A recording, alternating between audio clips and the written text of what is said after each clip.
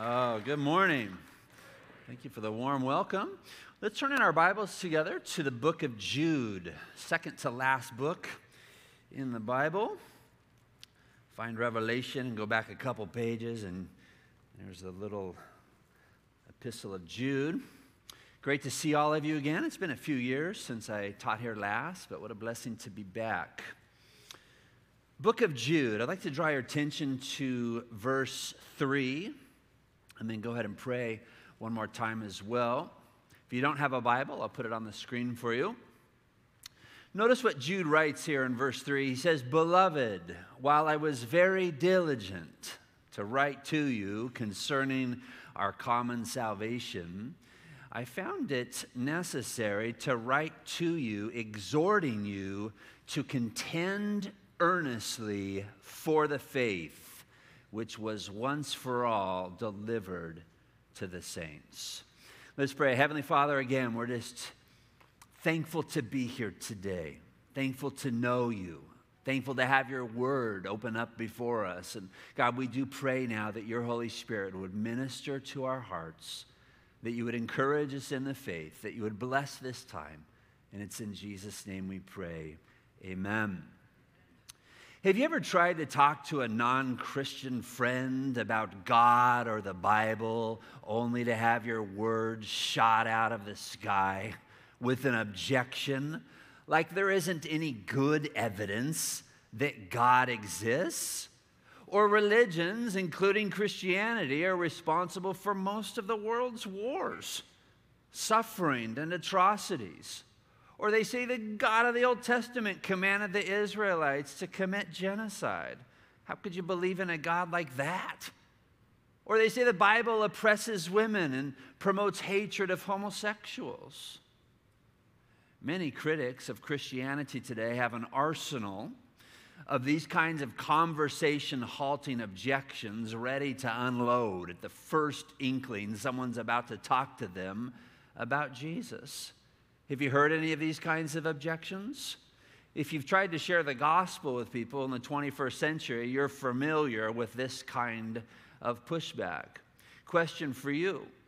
When these kinds of objections come up, do you feel you're prepared in those moments to contend earnestly for the faith? What does Jude mean here when he exhorts us to contend earnestly for the faith? Well, the word contend literally means to fight. The word earnestly means seriously or intensely, and that phrase, the faith, refers to the whole body of revealed truth contained in the Bible. So Jude, writing words here under the inspiration, under the guidance of the Holy Spirit, instructs Christians to fight for the truth of God's word. Now, don't misunderstand Jude. He's not encouraging you to get into physical fights with people. Don't do that. No, we're instructed in Romans chapter 12, verse 18, to live peaceably with people. Paul said, if possible, so far as it depends on you, live peaceably with all. So when Jude tells us to contend earnestly for the faith, he's talking primarily about countering the errors, the misconceptions, false teachings about God, not with fists and guns, but with truth.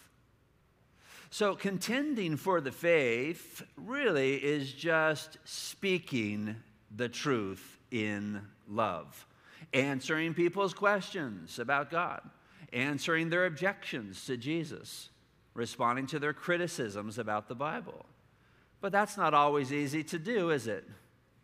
It often takes preparation and study and research to have those kinds of answers ready for people.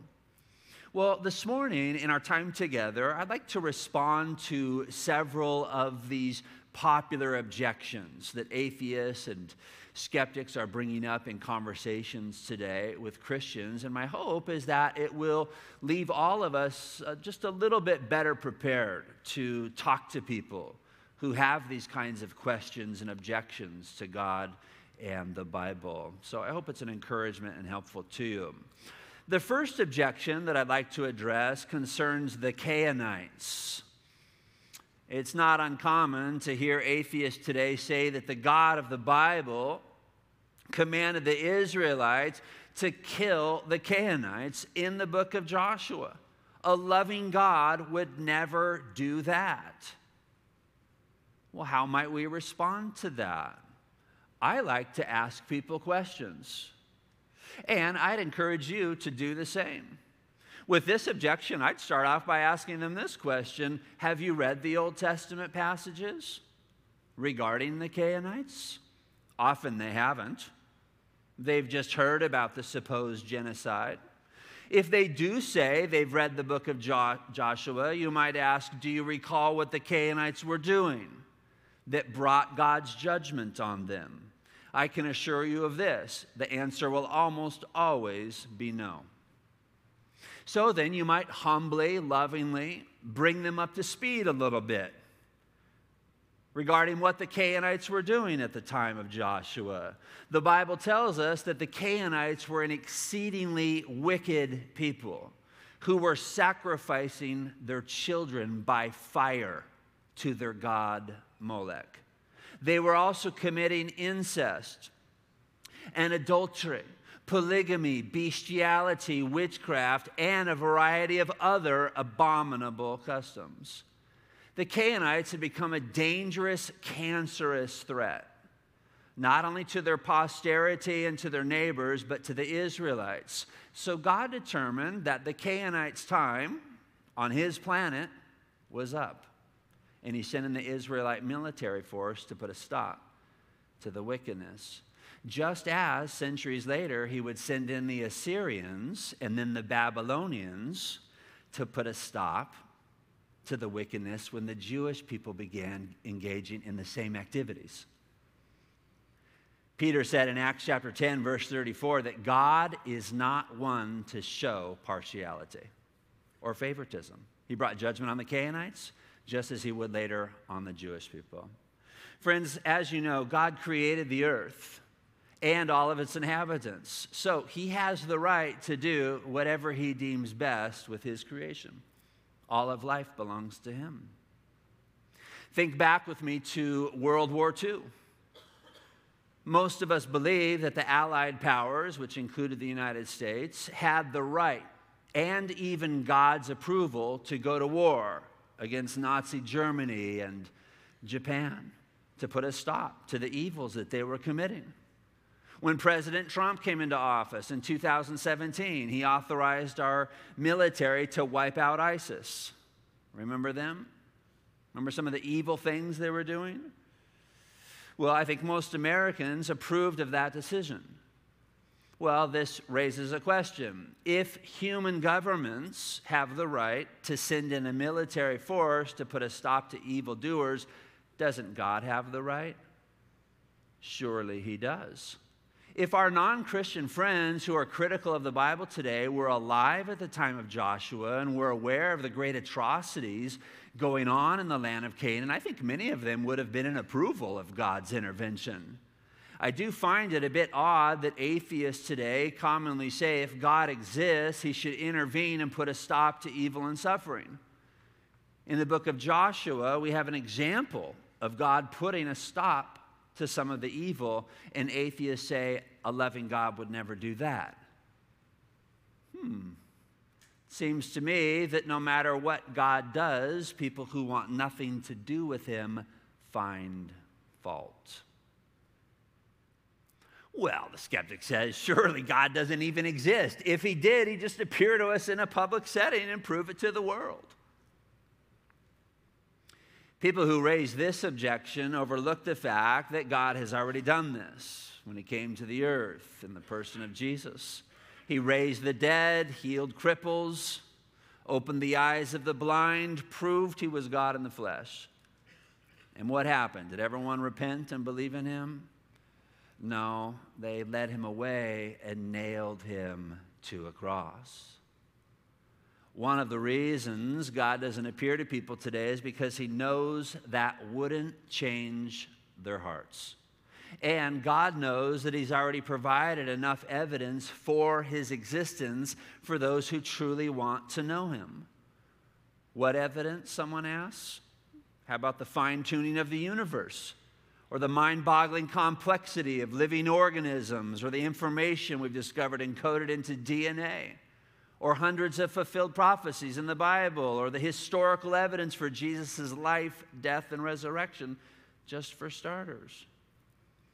I agree with Norman Geisler, a great biblical scholar who went home to be with the Lord a couple of years ago.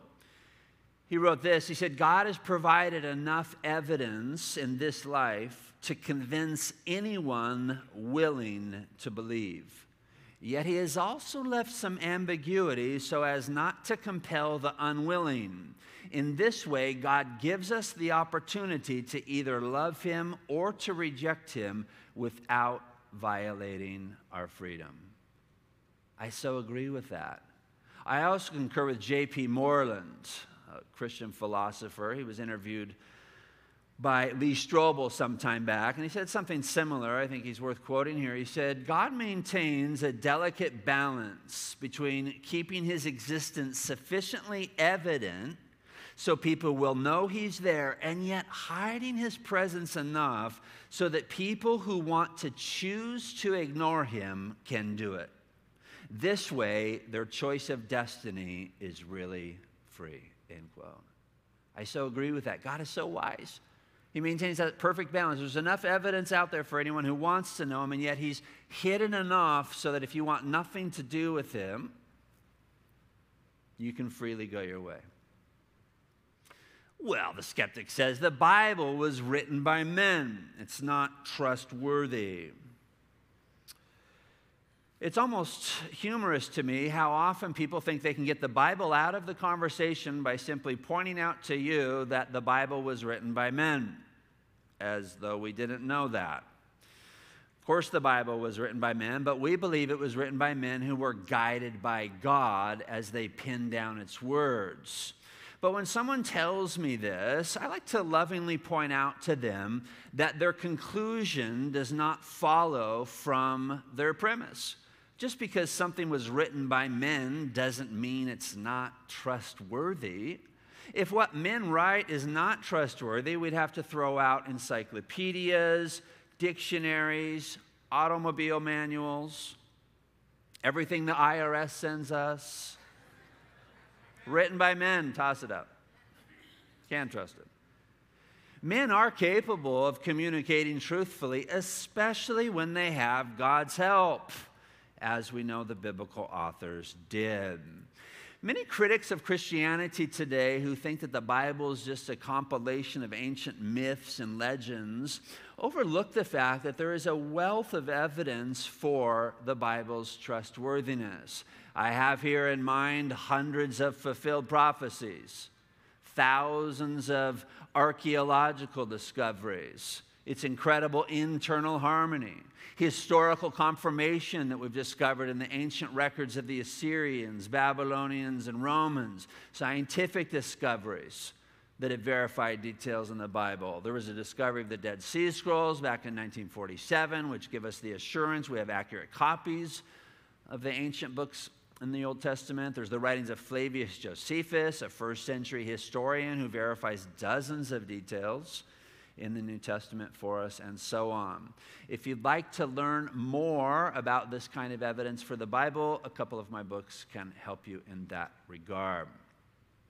Another objection I've been hearing more lately has to do with the size of the universe. Atheists commonly say that the universe is so vast, it's foolish to think a God built a universe billions of light years across just to have a personal relationship with you. In other words, it's absurd to think that God would create all these other planets and stars and galaxies if the focus of his love was really just right here on our tiny planet. Well, in response to that, I would know that the enormity of something has absolutely no bearing on whether or not God exists, for God could have several good reasons for creating the universe the way he did, including the knowledge that his creatures would find a sky full of stars to be quite beautiful. That could be sufficient reason in itself.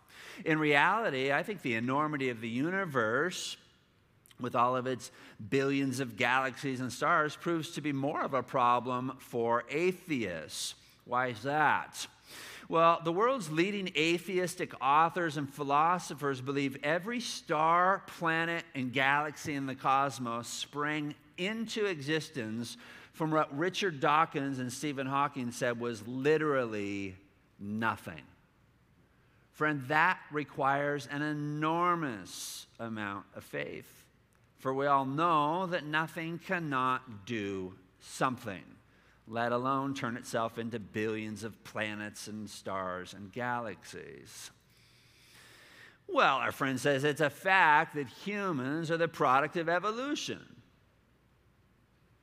Well, that is certainly not the case. There are insurmountable problems with the theory of human evolution. I can't get into all of them in a talk like this morning, but one fatal blow to the theory of human evolution that I think Christians would be wise to become more familiar with is the fossil record. The fossil record. If evolution really is the explanation for all of life, the fossil record should show continuous and gradual changes from the bottom layer to the top layers. But it doesn't. Nearly all groups of animals appear in the fossil record suddenly, simultaneously, fully developed, and with absolutely no hint that they evolved from anything else. Those facts are devastating to the theory of human evolution. The fossil record is actually evidence for a global flood, as recorded in the book of Genesis, not evolution. And the so-called ape men fossils that have been sold off to the public as proof of human evolution have again and again turned out to be an embarrassment to evolutionists. Let me just walk you through a few of these quickly. The first one has to do with Piltdown Man. You probably heard about him growing up. In the village of Piltdown, England, an amateur paleontologist found part of a human skull and part of an ape-like lower jaw with 2 teeth. Scientists hailed the discovery as a major missing evolutionary link between apes and humans. For 40 years, it was taught in schools as proof of human evolution until it was exposed as a colossal hoax. 40 years after the bones were put forth as evidence for human evolution, a team of scientists at the University of Oxford proved that the Piltdown skull belonged to a modern human and the jaw fragment belonged to a modern orangutan. It was also discovered that the jaw had been chemically treated to make it look like a fossil, and its teeth had been deliberately filed down to make them look human. Piltdown Man was a forgery. But what about Neanderthal Man? I'm sure you heard about him. School children, again, were taught for decades that Neanderthal Man was proof of human evolution. But now, with the help of DNA technology, we've learned that Neanderthals were just humans. Not ape men or ancestors of modern humans, just humans. What about Nebraska Man? Nebraska Man, as depicted in this artistic propaganda, was based on a discovery of a single tooth in Nebraska. Pretty amazing what they can draw up for the textbooks and the museum exhibits based on the discovery of one tooth, isn't it? If I had walked by that museum exhibit, I'd think they found the whole village and all kinds of tools and stuff. No, just one tooth. And they sold that off to the public again as proof of human evolution until years later when scientists proved that the tooth belonged to a pig. What about Lucy? Unearthed in Ethiopia, a collection of fossilized bones was boldly proclaimed as the ancestor of all humanity in newspapers, textbooks, on television shows, and in museums. But evolutionary researchers have more recently concluded that she should no longer be considered a direct ancestor of humans. Surprise, surprise. What about Ida? I'm sure you heard about her. In 2009, the press hailed the fossilized remains known as Ida as the missing link in human evolution, and some even referred to her as the eighth wonder of the world. But Ida was more recently and quietly reclassified as a small-tailed, extinct primate and ancestor not of humans at all, but of lemurs. Oops. Friends, the fossil record has been and always will be an embarrassment to the theory of human evolution, and we know why. Humans are not the product of millions of years of mutations and evolution. We were created by God. Your human body, with its 206 bones, more than 600 muscles, and a heart that beats more than 100,000 times a day, as it pumps about 75 gallons of blood an hour through more than 60,000 miles of veins, arteries, and capillaries in your body, shouts design from top to bottom. You are fearfully and wonderfully made by a loving Creator. That's the truth. Well, Charlie, the New Testament author stole the whole idea for Jesus' virgin birth and resurrection from ancient religions that were around prior to Christianity. There's a popular video that's been on the internet now for several years. It's called Zeitgeist. I'm sure some of you have seen it. This low-budget video produced by a man named Peter Joseph went viral. It's been viewed by millions of people now all over the world. And many viewers, unaware of the video's errors, have had their confidence in the Gospels severely undermined after watching just a 30-minute video. The video alleges that the New Testament authors plagiarized major details for Jesus' life from earlier sources, other religions that were around before the rise of Christianity. For example, the Zeitgeist video says the gospel writer stole the idea for a virgin giving birth to a child from the ancient religion of Mithraism. Well, I happen to know some things about ancient religions. I've taught college-level courses on world religions. I've spent hundreds of hours researching these kinds of religions, and I've researched the ancient Persian religion of Mithraism. The person who made this video realizes that most people have never even heard of Mithraism, and they'll probably just believe whatever he had to say about it. Well, I'm familiar with Mithraism, and the ancient myths that supported this false religion never spoke of a virgin birth. The deity within Mithraism was named Mithras, and the myths say that Mithras arose spontaneously from a rock inside a cave. Does that sound like a virgin birth to you?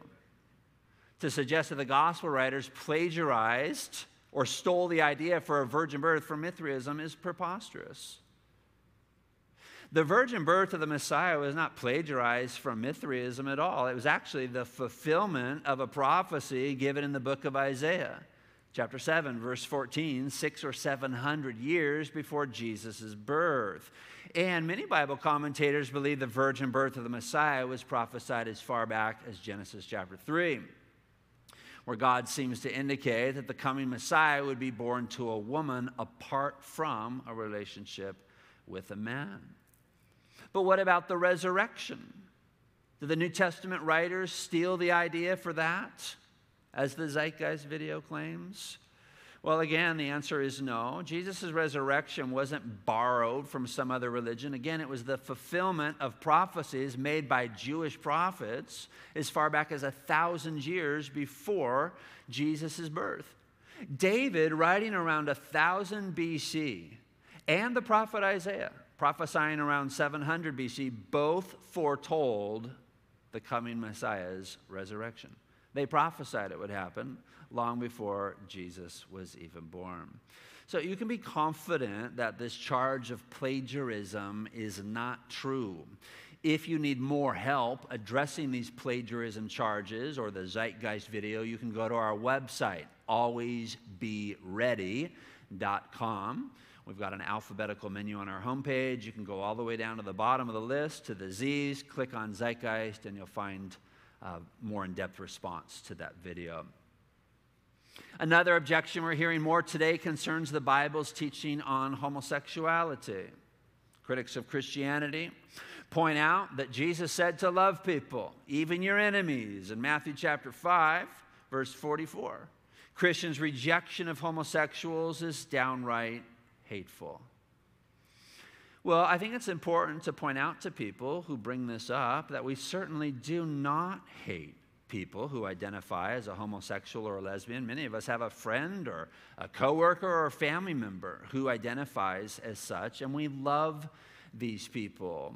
The Christian view towards same-gender sexual behavior should not be viewed or understood to mean that Christians reject or hate the people engaging in that behavior. My wife and I have been married for 25 years. We have 5 kids. And occasionally we view some of their behavior unfavorably. And we'll tell them that. I'll say, you know what you're doing right now is not pleasing to the Lord. But the way you're treating your sibling is rotten. God would not approve of that activity or that kind of behavior. Question for you. Does that mean I hate my kids? Because I disagree with them over an activity or a behavior? And because I'm willing to say what God says regarding that activity? Doesn't mean I hate them at all. Disagreeing with a person over an activity does not equal hatred. People in our culture want you to think that if you don't applaud everything that someone wants to do, you're a bigot, you're hateful. Not at all. We love the person, we disagree with the activity on biblical grounds because God says that activity is sinful. So we distinguish as Christians between the person and the practice. It's only same-gender sexual activity we're opposed to, not the persons engaging in that activity. We can still be kind and loving to them, just like we would want them to be with us. Well, our friend says Jesus never said a word about same-gender sexual activity. If it was sinful or important to God, he surely would have addressed it. Well, there are some problems with that conclusion. First, the Gospels don't record any specific instruction of Jesus on a lot of things we know to be wrong. Bestiality, rape, and incest, for example. Jesus may have mentioned those activities. The Gospels don't record for us every single thing he ever said, but we don't take the lack of recorded instruction on these activities to mean they must be okay, for they're condemned elsewhere in the Bible. Secondly, Jesus affirmed the authority and trustworthiness of the Old Testament scriptures where homosexual activity is clearly condemned. Thirdly, in Matthew chapter 19, Jesus explicitly reaffirmed the Genesis account of marriage that describes marriage as the one flesh union of one man and one woman. And fourthly, Jesus condemned the sin of porneia, a Greek word that encompassed every kind of sexual sin in Matthew chapter 15 and Mark chapter 7, verse 21. So this objection that Jesus never said anything about homosexuality falters as a means of justifying that activity. Well, Charlie, the Bible is oppressive and harmful to women. If someone tells you this, you might ask the person this question: have you studied the Bible? Now, watch your tone. I'm not encouraging you to be snarky here, but just have you read the Bible? And if they say, yes, I have, then I would follow up with this question: what passages did you find most oppressive? Let's talk about them and see what the person says. I've been reading and studying the Bible for, 30 years now. I've come to the conclusion after many trips through the Bible that the God of the Bible loves and cherishes women. But millions of women who read the Bible on a daily basis have come to the same conclusion. They've understood that the Bible says men and women are both made in the image of God. Genesis chapter 1 makes that clear. And are equally valuable and important to God.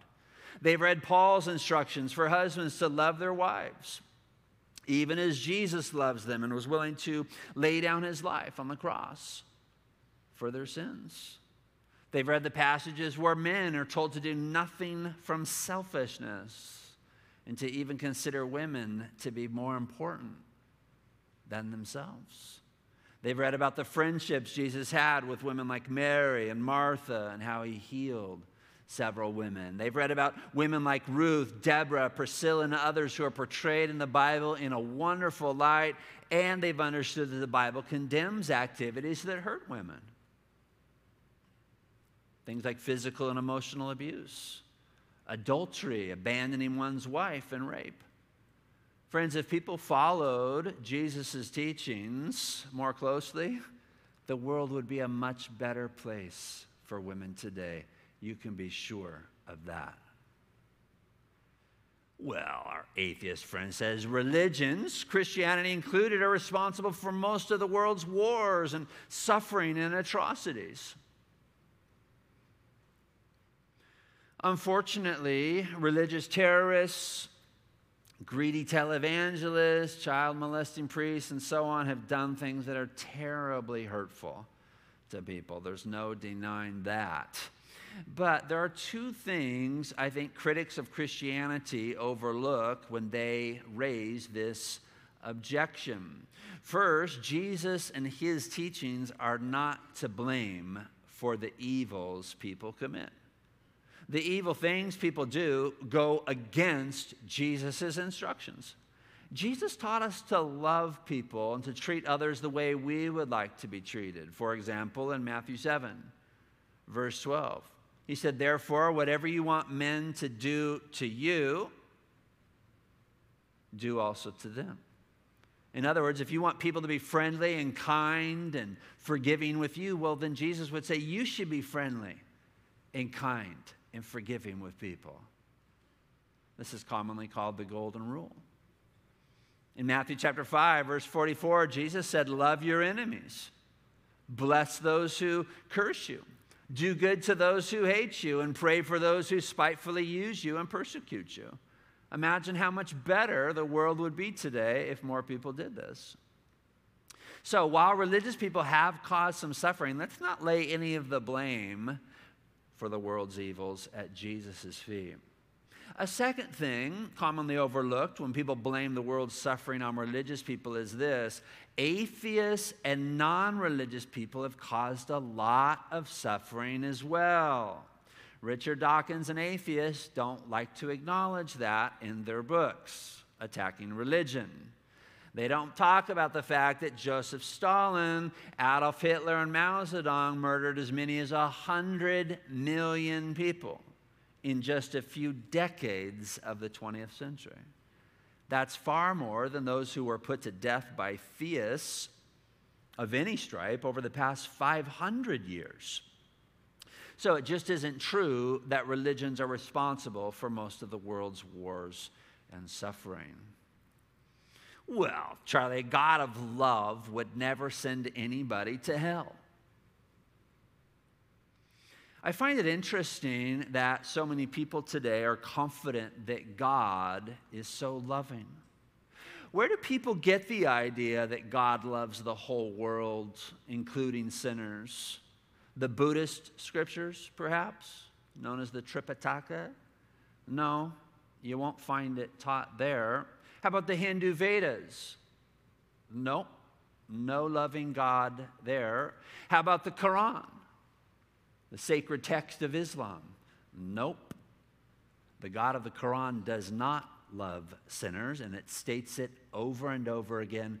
For example, chapter 2, verse 276, right out of the Quran, Allah does not love any ungrateful sinner. Chapter 3, verse 32, surely Allah does not love the unbelievers. There are dozens of those kinds of verses in the Quran. The idea that God is a loving, merciful, forgiving God comes from the Bible. It's the Bible alone amongst these books that presents God as gracious, loving, merciful, and forgiving of sinners. A lot of people today have gotten their idea that God is loving from the very same book that teaches us about hell. The problem, though, is that a lot of people want to treat the Bible today like a salad bar. They say, oh yeah, I'll have a little bit of that, a scoop of that, A little bit of the love, we'll take a generous helping of that. Some of the mercy. None of that judgment stuff. Pass on that. None of the hell stuff. We don't like that. That's what they do with the Bible. They take what they like from the Bible and reject all the other stuff. Well, that's unwise. The same divinely inspired book that tells us God is loving also tells us that God is holy and just. Non-Christians are right in believing that God is loving, but they have seriously erred when it comes to his holiness and justice. And because God is holy, because God is just, unrepentant sinners will be judged and condemned and cast away from God's presence forever in hell, unless they're reconciled to God through faith in Jesus Christ. But Charlie, why would God have created us if he knew in advance that so many people would end up in hell?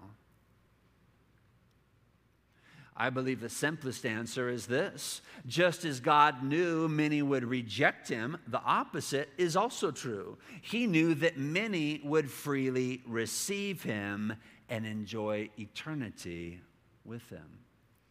Apparently, even knowing many would reject him and end up in hell, he felt it worth it, so that you who would receive him could have fellowship with him and him with us. Should God have refused to create humans just because some would refuse to have a relationship with him? I don't think so. That would allow the evil actions of some to rob others of the wonderful blessing of knowing God and enjoying him forever. Friend, do you know the loving and merciful God revealed to us in the Bible? Have you had your sins forgiven? Will you be with us in heaven? That's why Jesus died on that cruel wooden Roman cross. Because of his great love for you, the Bible says he died there in your place to suffer the judgment you deserve for your sins, so that you could be forgiven, so that you could be rescued from spending eternity in hell and be brought back into a right relationship with your Maker. But Jesus didn't stay in that grave. 3 days later, he rose from the dead. And today, he offers all of humanity the forgiveness of sins, peace with God, and the free gift of everlasting life. What a gracious offer God has made humanity. We deserve judgment and condemnation for our sins. And yet God says, actually, I've got something way better for you. The forgiveness of all your sins and the free gift of everlasting life. What an offer. What a gift. How do you lay hold of it today? Well, Jesus said, whosoever believes in him will not perish, but have everlasting life. That's it. God has done all the work. And now he just wants you to place your faith in Jesus and what he did on the cross. And you can do that today. God is a prayer away. You can call out to him before you walk out of this building and just pray something like this. God, thank you for loving me. Please forgive me for my sins. I renounce them and turn away from them. And I trust in Jesus Christ today to save me. Come into my life. Be my Lord and Savior. If you'll pray something like that, the Bible says whoever calls upon the name of the Lord will be saved. So don't put it off. Maybe you need to get right with your Maker. Today's the day. Your life could come to a screeching halt much sooner than you're anticipating. And you want to make sure that when you stand before your Maker, your sins have been washed away. There's only one way that can happen, though, and that's if you have a relationship with Jesus. So call out to him. For the rest of you who have already done that, as I know most of you have, may the God of heaven and earth empower and embolden you to share the gospel and, when necessary, contend earnestly for the faith, as we're told to do in Jude verse 3. Amen? Amen. I'm nearly out of time. I want to quickly mention a couple more resources at my book table if you'd like to go deeper.